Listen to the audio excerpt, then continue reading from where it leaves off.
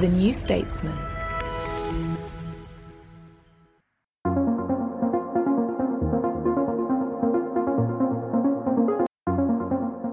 Hello and welcome to this special podcast brought to you by the New Statesman's Spotlight team. We cover policy for those who shape it and the businesses it affects. I'm Becky Slack.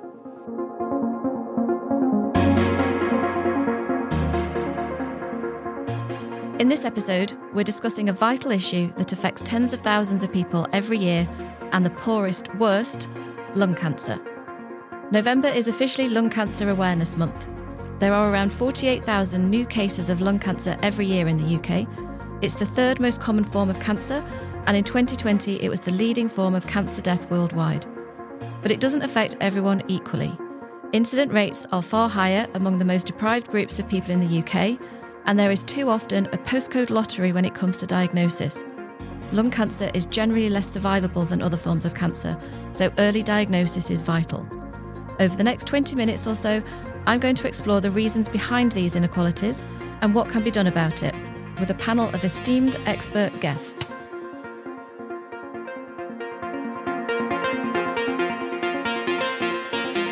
This episode has been fully funded by MSD, one of the world's leading pharmaceutical companies, who are active in several key areas of global health, including immunisation and oncology. Joining me from MSD is David Long, Director of the Business Oncology Unit. Also on the panel, we have Lorraine Dallas, Director of Information, Prevention and Support at Roy Castle Foundation, the only charity in the UK to focus solely on lung cancer care. And I'm delighted to welcome an extremely senior clinical and medical expert, Professor David Baldwin, Chair of NHS England's Clinical Expert Group for Lung Cancer. Welcome to you all. Let's start with you, Professor Baldwin. Firstly, could you tell us a little bit about your work and your expertise in this area? Well, thanks very much indeed for having me on this podcast. I am a lung specialist, a respiratory physician from Nottingham in the United Kingdom. And I've been in that role since 1996 as a consultant and subspecialised in lung cancer, doing a lot of clinical work, a lot of pathway development work. And the other side to my job is working for the University of Nottingham, where I do a lot of academic work. Started off in lung cancer epidemiology, looking at variation in outcomes and services.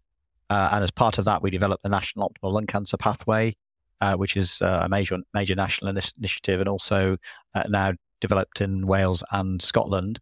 And then I also did quite a lot of work on lung cancer screening. And again, we now have a recommendation from the UK National Screening Committee to start a screening programme in all 4 UK countries, and have a pretty successful pilot programme going on in England at the moment. So in a nutshell, that's what I've been about over the last few years. So that's a long time and a lot of experience. What trends have you observed in lung cancer diagnosis and treatment over that time? Well, from a clinical perspective, we do things a lot better now overall. We're better at diagnosing and staging people more accurately. And as a result of that, we have more patients that I think are correctly offered for treatment in terms of the right fitness, the right stage, and then the right treatment.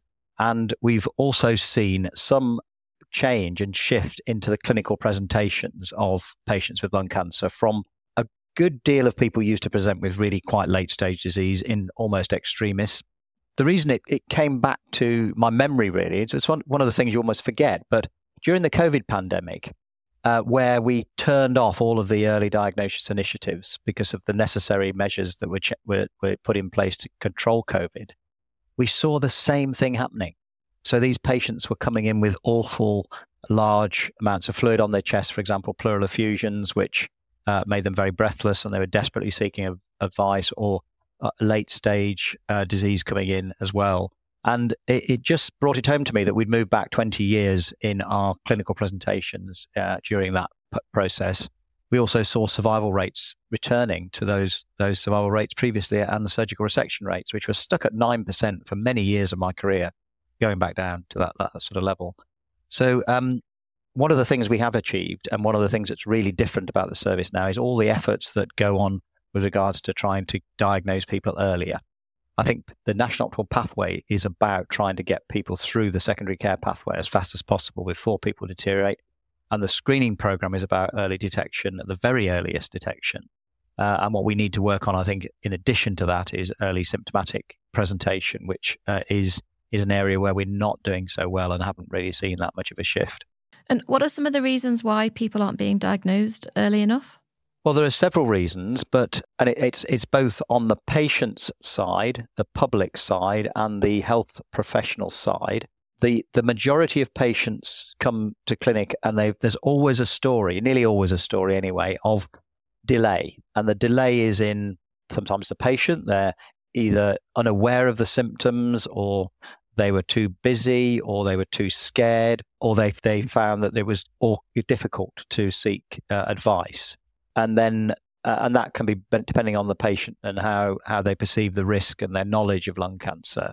And that knowledge, both positive and negative knowledge, can influence positively and negatively. So if you had lung cancer in the family, you might have seen people die very early, which is often the case, and therefore you don't seek help because you think it's a waste of time, as it were, or not be helpful. Or it could be the other way around. You've seen somebody that had lung cancer in the family, and that makes you present more early. So there's lots. It's very actually highly complicated. And then we have the public side of things, where we have these awareness campaigns, which are very intermittent, national campaigns, which go on for a period of time and then nothing happens after that. The effect of these tails off very, very quickly. And we don't know very well how that applies to the different socioeconomic groups, how it's accepted by the socioeconomic groups. I sometimes think some of the campaigns are a little way off what I see coming to the clinic. People communicate on a very different level. And then there's the healthcare system. We have a primary care system, which is at the moment very, very stretched, if not already over limits. And even before that, there was evidence of difficulties getting to somebody who could actually decide whether a patient needed to be referred urgently for a cancer referral. And that primary care block has been highlighted on a number of occasions as being one of the reasons why we get delay. And some of the research work, looking at comparative early survival data from some European countries, that very good cancer healthcare data has shown that we're always at the bottom in terms of early diagnosis. And that's thought to be due to the primary care system. Interestingly, Denmark have a primary care system as well, where the same process happens, but they've recently changed their referral process to allow a number of different routes into the service. And they've now moved up on the International Cancer Benchmarking Partnership statistics. So it's complex. We do have, I think, some solutions, some more radical solutions to try and address this. And then we've got the screening, of course, which is going, and we have the rapid pathway. So all of these things are very encouraging, but very challenged by our resource limitations sometimes. Do you want to talk us through some of those solutions? You mentioned the word radical. I'd quite like to know what they are. Well, we've recently had a meeting which was sponsored by the Roy Castle Foundation, actually. And the meeting was something I've always wanted to try and revisit again. And it was about this early symptomatic diagnosis, pointing out that, despite lots and lots of research on this and lots of attempts, we've not really made any impact in it at all. I don't think we've made an impact, sadly. And what we need, therefore, is something new, completely new.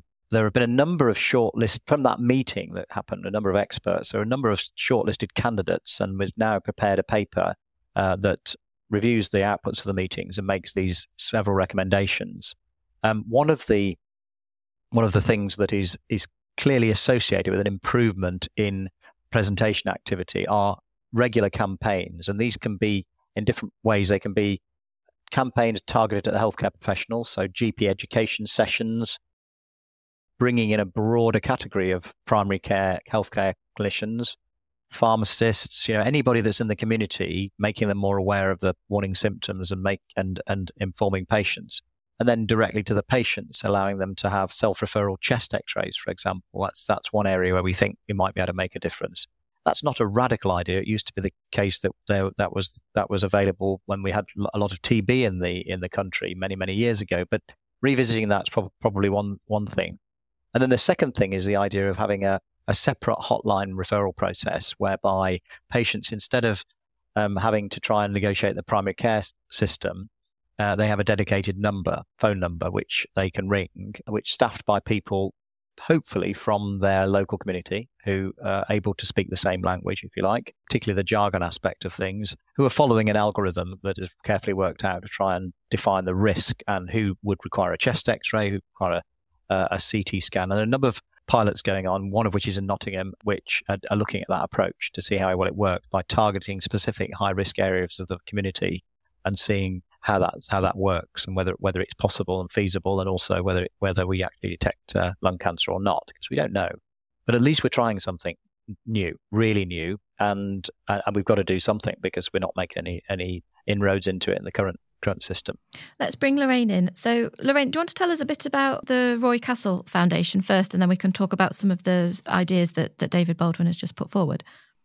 Roy Castle Lung Cancer Foundation was established as a charity to both look at support and information for people who are worried about lung cancer or who had a confirmed diagnosis, but also to sort of spearhead some research funding, because we recognised that lung cancer was neglected in terms of where, if you look at the big cancers, the most common cancers in the UK and indeed globally, research around breast cancer, bowel cancer had seen significant improvements in terms of people having access to earlier diagnosis, wider ranges of treatment, and therefore living longer, living better post a cancer diagnosis. Throughout the 80s and 90s, we just did not see that same progress being made in lung cancer, which is why the charity was established and has been able, I hope, to contribute to both the development of improvements in research and initiatives, as David has mentioned, around improving symptomatic presentation. The other side of our role is also to offer that support and information to people who are facing a lung cancer diagnosis, and to try and provide assistance in navigating what for many people is a fairly alien, intimidating and jargon-laden healthcare system. So again, it's the support through that process is really important. And touching on something else that David has mentioned, the charity also has a role around raising awareness, both about the signs and symptoms of lung cancer and about the value of early presentation.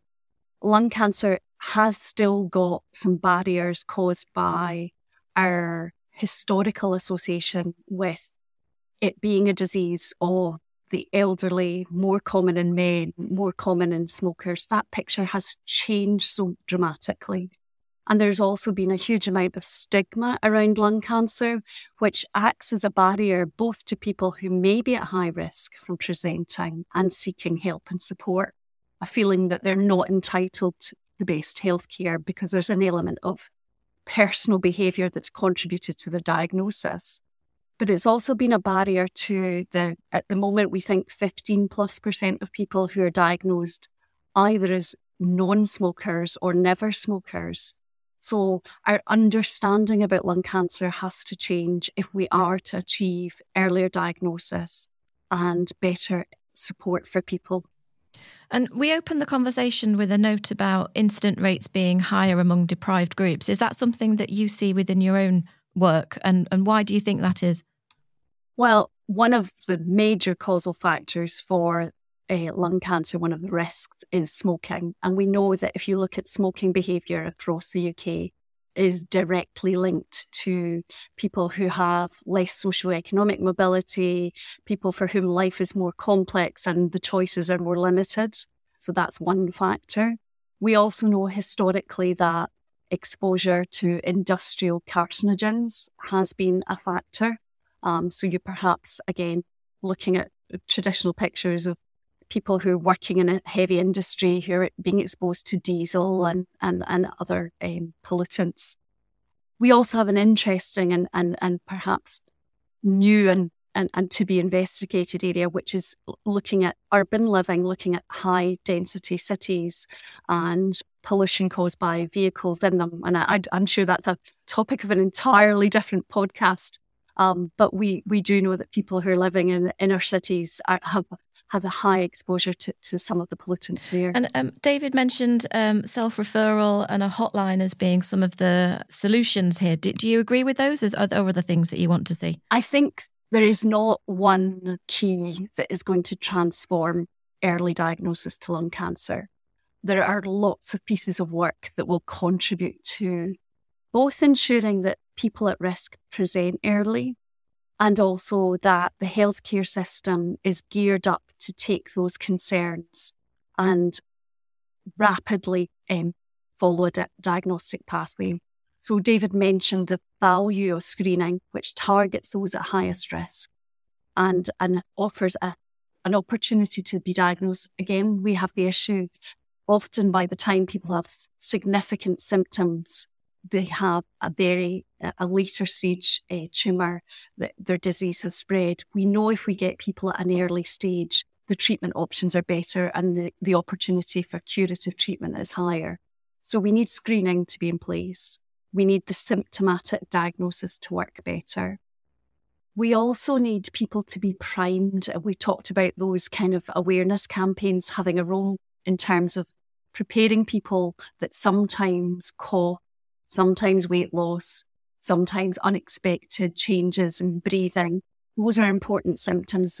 They're not things that can just be dismissed as getting older, consequence of smoking history, whatever. Those are symptoms that need to be presented and taken seriously.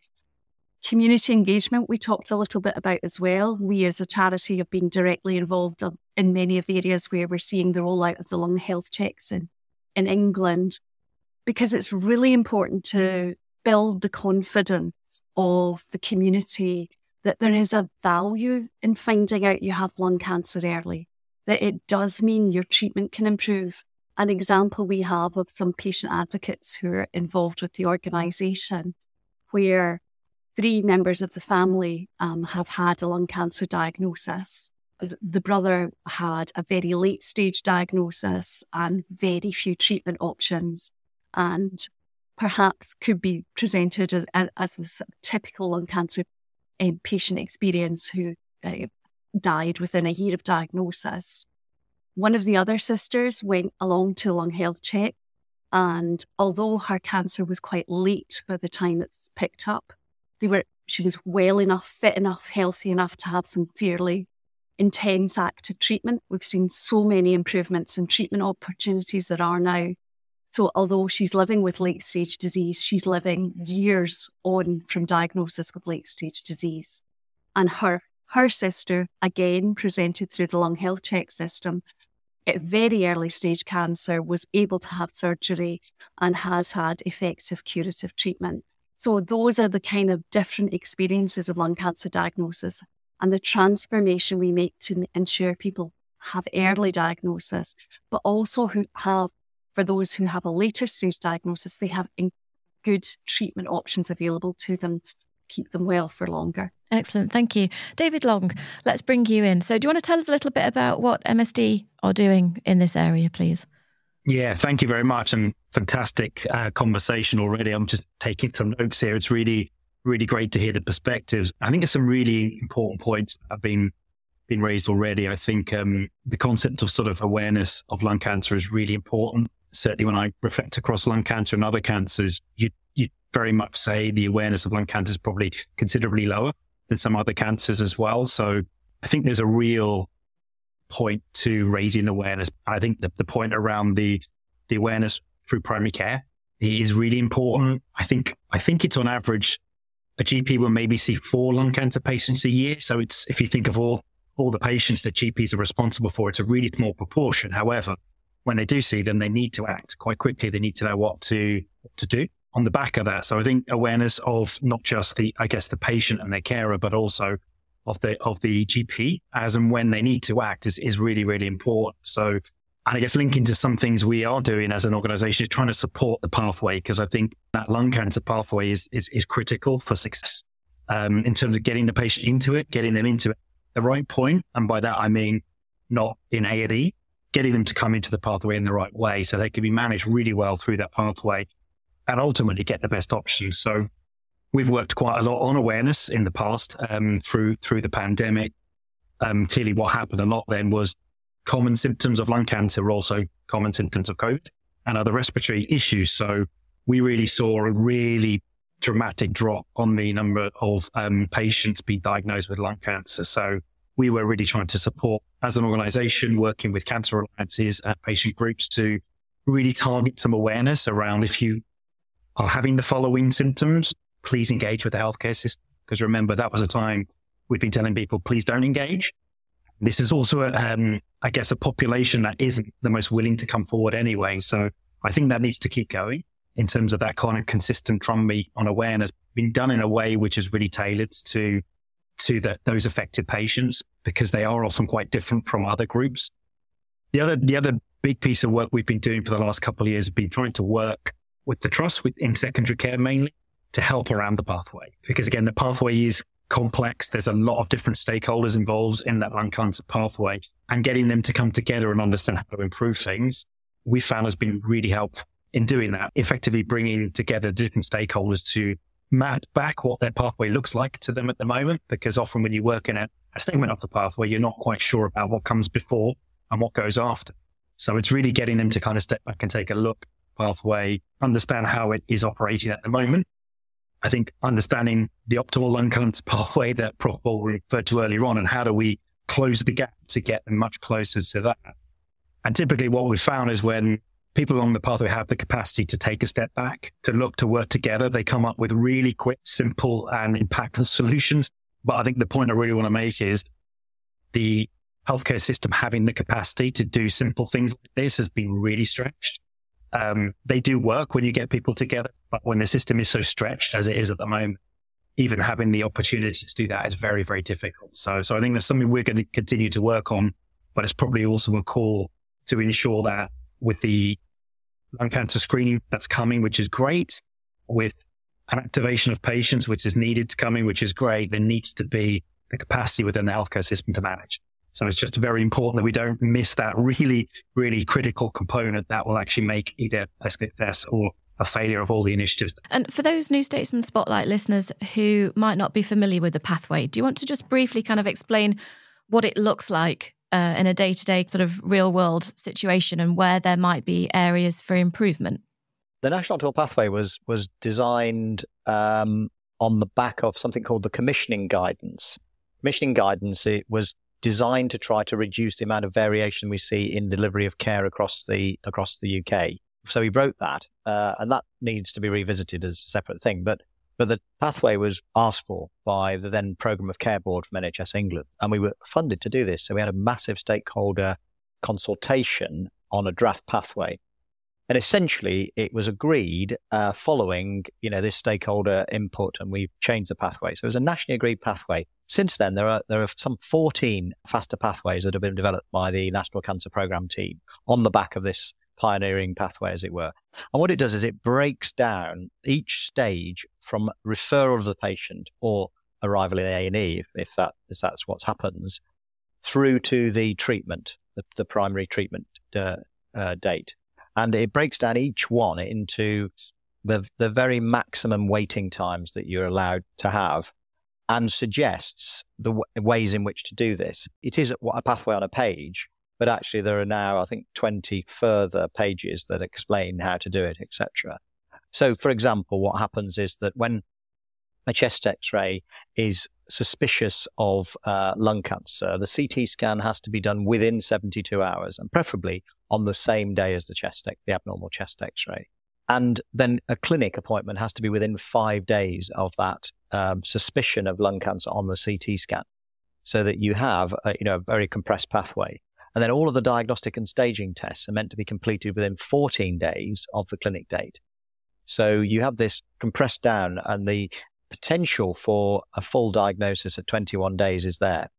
And then you have an additional week, because we nearly always have to have an extra test or something, or not always, but quite often. So the definitive diagnosis is 28 days, which matches the diagnostic standard that's now the sort of new one of the three combined standards that are now in the NHS England at least. And then you've also got treatment pathways, which are also very, very compressed, working to a maximum turnaround time.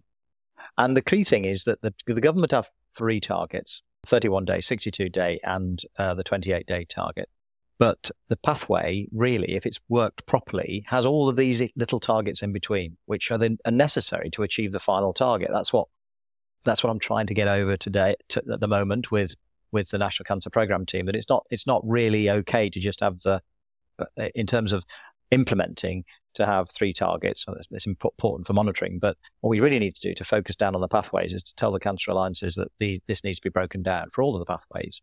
And what MSD have done fantastically is to try to go into the system and say, well, how is this working? Where are the pressure points?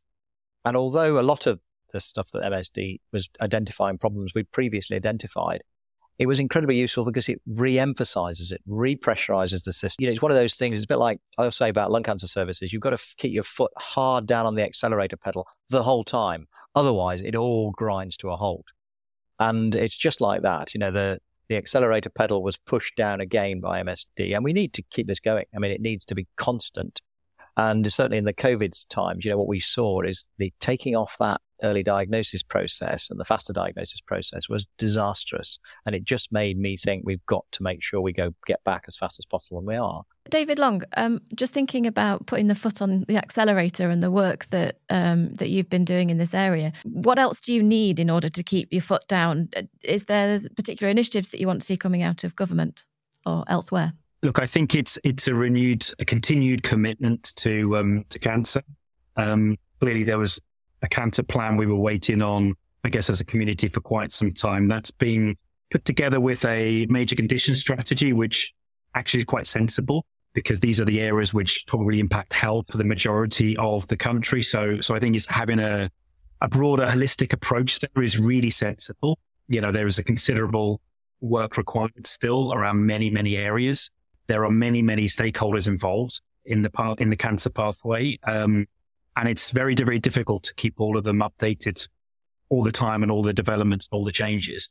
I completely agree with Prof. Baldwin around the details of the targets. I do actually think stripping them back to 3 from, I think it was 12 before, has, at least from what we can tell, it will help. It will help the administrators locally focus on probably fewer things to get those things really, really moving. We had some examples of certain areas where they were so focused on the 2-week wait was one of the older standards, which is kind of gone. And they were so focused there. They were using so much of their capacity to manage that. They were missing on so many of their other really important targets, such as 28-day, that's the diagnosis, or telling someone they don't have cancer, which is really important.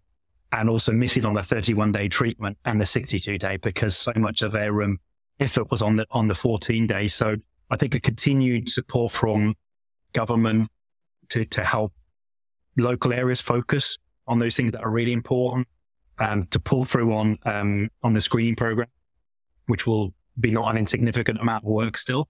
And I think one of the unintended consequences of those types of programs is the other things pop up in a screening discussion that aren't cancer that then more often than not primary care will have to start to manage there as well. So I think it's a renewed call to ensure there is, sufficient funding resource, particularly around the workforce. That's going to be something that's really... We've rapidly run out of time, so I just want to ask one very final quick question of Lorraine, and that is a similar question to what I just asked David Long there. And what would you like to see coming out of government and other policymakers and influential bodies with regards to this area, in particular in relation to the reducing the health inequalities around the country? We need an ongoing commitment to improving lung cancer diagnosis and services.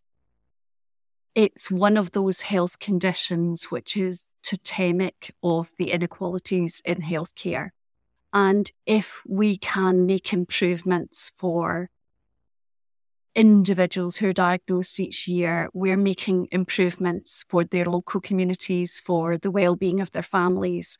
But we're also setting an example about how healthcare can be really effectively provided across a wide range of cancers and across a wide range of long-term health conditions.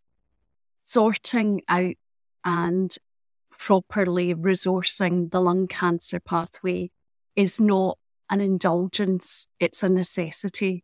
It's those kind of steps that make a difference to the health and well-being of people across the country. And it really, we were delighted to see national screening recommended. We are still at an early stage of implementation, and certainly, for example, NHS Scotland is just grappling with the practical implementation steps at the moment. We've seen the pilot sites in England NHS Wales is about to pilot, and there's, again, still to see developments in Northern Ireland.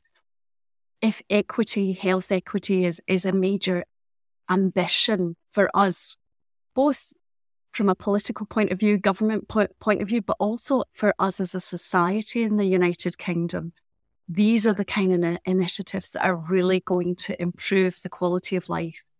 Thank you very much, Lorraine. Unfortunately, that's all we've got time for. It's been really great having you all here to discuss these issues and getting an insight both into the extent of the problems that we're seeing and also the causes of those problems. But most importantly, to discuss some of the ways forward and the routes to improvements and solutions. As Lorraine just said, this isn't a luxury, it's a necessity. And I think it's really clear from our conversation that there's not just going to be one panacea or one big solution that fixes things. And this is about a multi-department, cross-government approach that tries looking at prevention, involves industry and the latest treatments and diagnostics, and also brings in patients' experiences as well. So thank you very much to our panellists, Professor David Baldwin, Lorraine Dallas from the Royal Castle Foundation, and David Long from the Business Oncology Unit at MSD. Thank you very much to you all.